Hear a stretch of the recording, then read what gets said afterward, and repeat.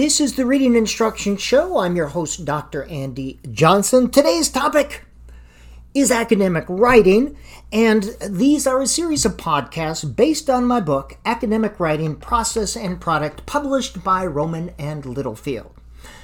Today's topic, or the topic of today's podcast, is the super secret academic writing process. Now, we are using the term academic writing to include the type of writing you use in colleges, universities, and high school, but as well as technical writing or professional writing used in other settings. So we're using the term academic writing. Don't let that throw you. Academic writing is not an event, but a process that occurs over time. Academic writing is easy as long as you understand and trust the process. So, let us start with an overview of academic writing. Academic writing is different in form and function from creative writing. Its purpose is to present information or transmit ideas as efficiently and economically as possible. Academic writing is used to write academic reports, inquiries, research, and essays in academic settings. A variation of this form is also valued in most business and professional settings. Creative writing, on the other hand, is used to tell a story or to evoke an emotional or aesthetic response. Its purpose is to entertain or to inspire.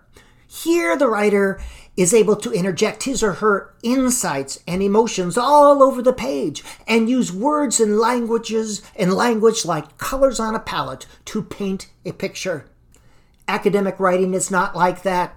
It's more formal, uses structure to carry ideas, seldom contains dialogue, and is purposefully objective. Good academic writers take themselves out of the paper to the greatest extent possible and let ideas and data carry their paper. For example, notice the differences. This is not academic writing. As I walked slowly into the Dungy Gymnasium, I couldn't believe my eyes. The gym was packed with wild and crazy students, all shouting their lungs out, cheering on their beloved basketball team. The crazed team seemed to absorb their energy and was playing with grit and determination, giving everything they had to beat the hated visiting rival from Shelbyville. Now notice a description of the same event. The home basketball team played Shelbyville in front of a large crowd of enthusiastic fans. Academic writing? Not academic writing.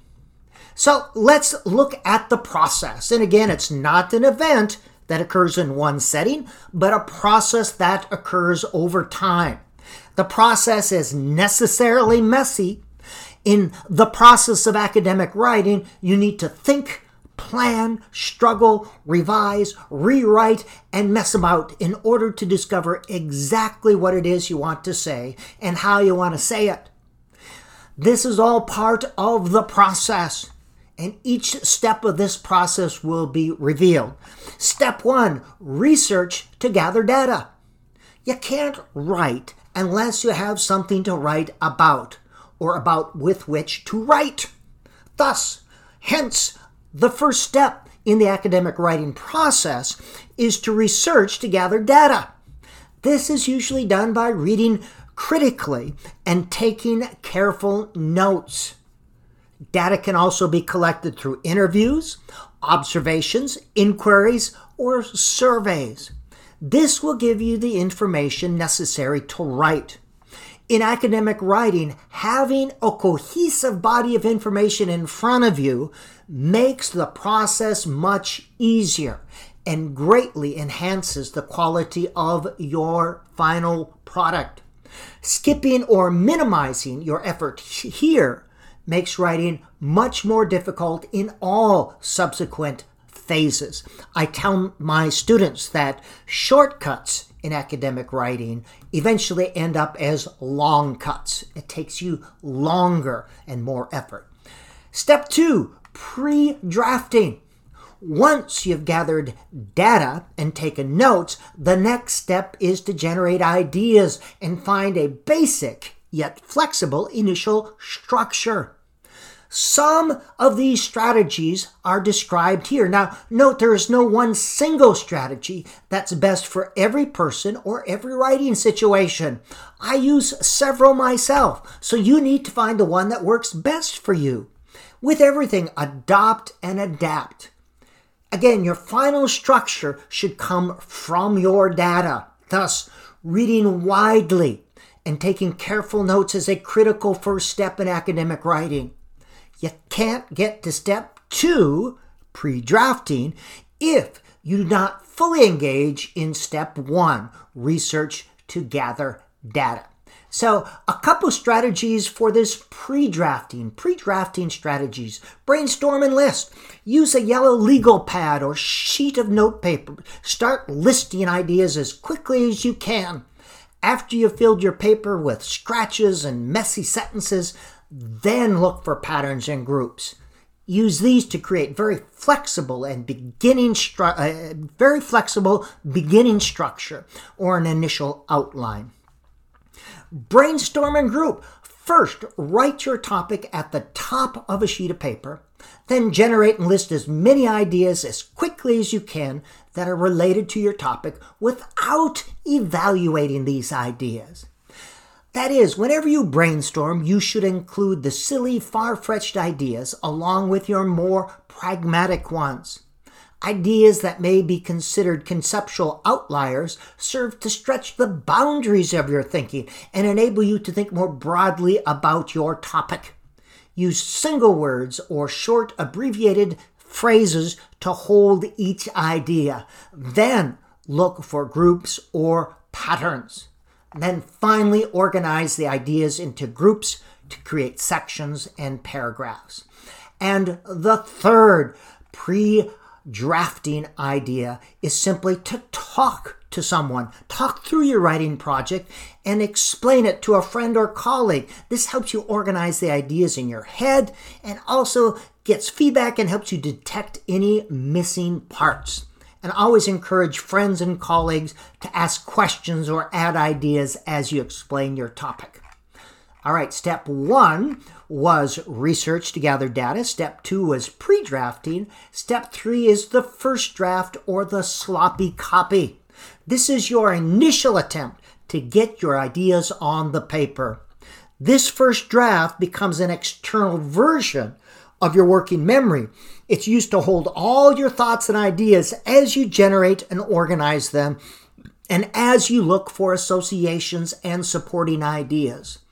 Now, if you're doing it correctly, the first draft should be a poorly written, unorganized pile of garbage. Only then can you start to pull things away and begin to see some of the good ideas emerging.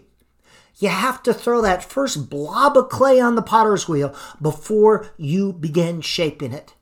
This means you got to get your initial ideas on the page without evaluating them.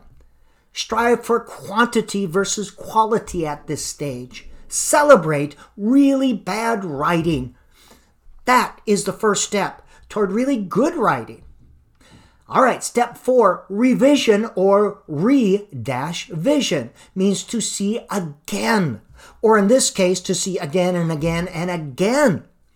Revision is at the heart of the super secret academic writing process. As described above, the first draft is like a potter throwing a blob of clay on the wheel. Revision is where the potter begins to shape the clay. And remember, a potter does not spin the wheel once or twice and consider the pot to be finished. There's always a great deal of shaping and reshaping. New clay is added, some is taken away. The same applies to academic writing. Expect to revise your academic writing a minimum of 4 times, but usually 10 to 15 or more times. In the revision step, you should not worry about spelling or punctuation.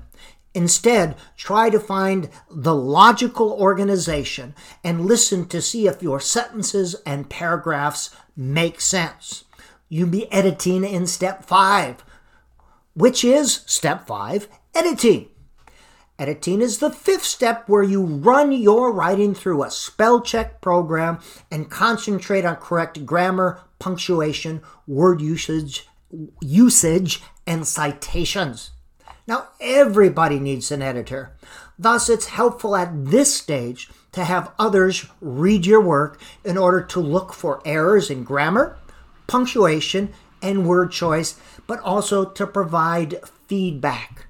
The feedback you get from others will give you a sense of how the ideas are playing inside the reader's head.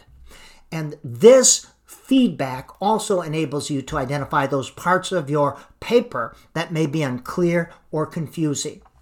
Step 5 may send you back to an earlier step. Very rarely will you move through the steps in an orderly fashion. It's common to repeat some of the steps several times. And step number 6 is sharing or publishing. So the last step is to share your writing with the world. The 6 steps: number 1, research to gather data. Number 2, pre-drafting. Number 3, first draft. Number 4, revise. Number 5, editing. And number 6, sharing. Now, the last thing before we go, how to avoid writer's block. Very common. Sometimes when attempting to write, words and ideas just don't come. And it seems like the harder you try, the fewer words and ideas actually appear on the page, commonly known as writer's block. This often means that you're trying to get it just right the first time. That means you're trying to generate ideas and edit ideas at the same time. You're trying to do steps 2 and 3 simultaneously. Don't do that.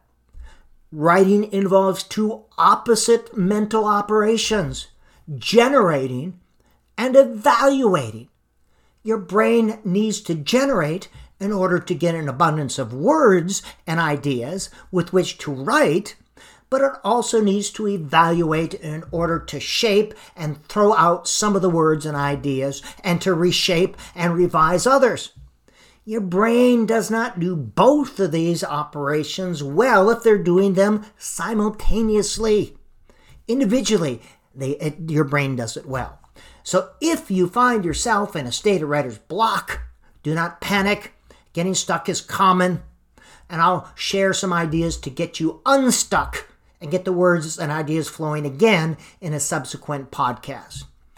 Again, last word, academic writing is easy. However, this does not mean that it is quick.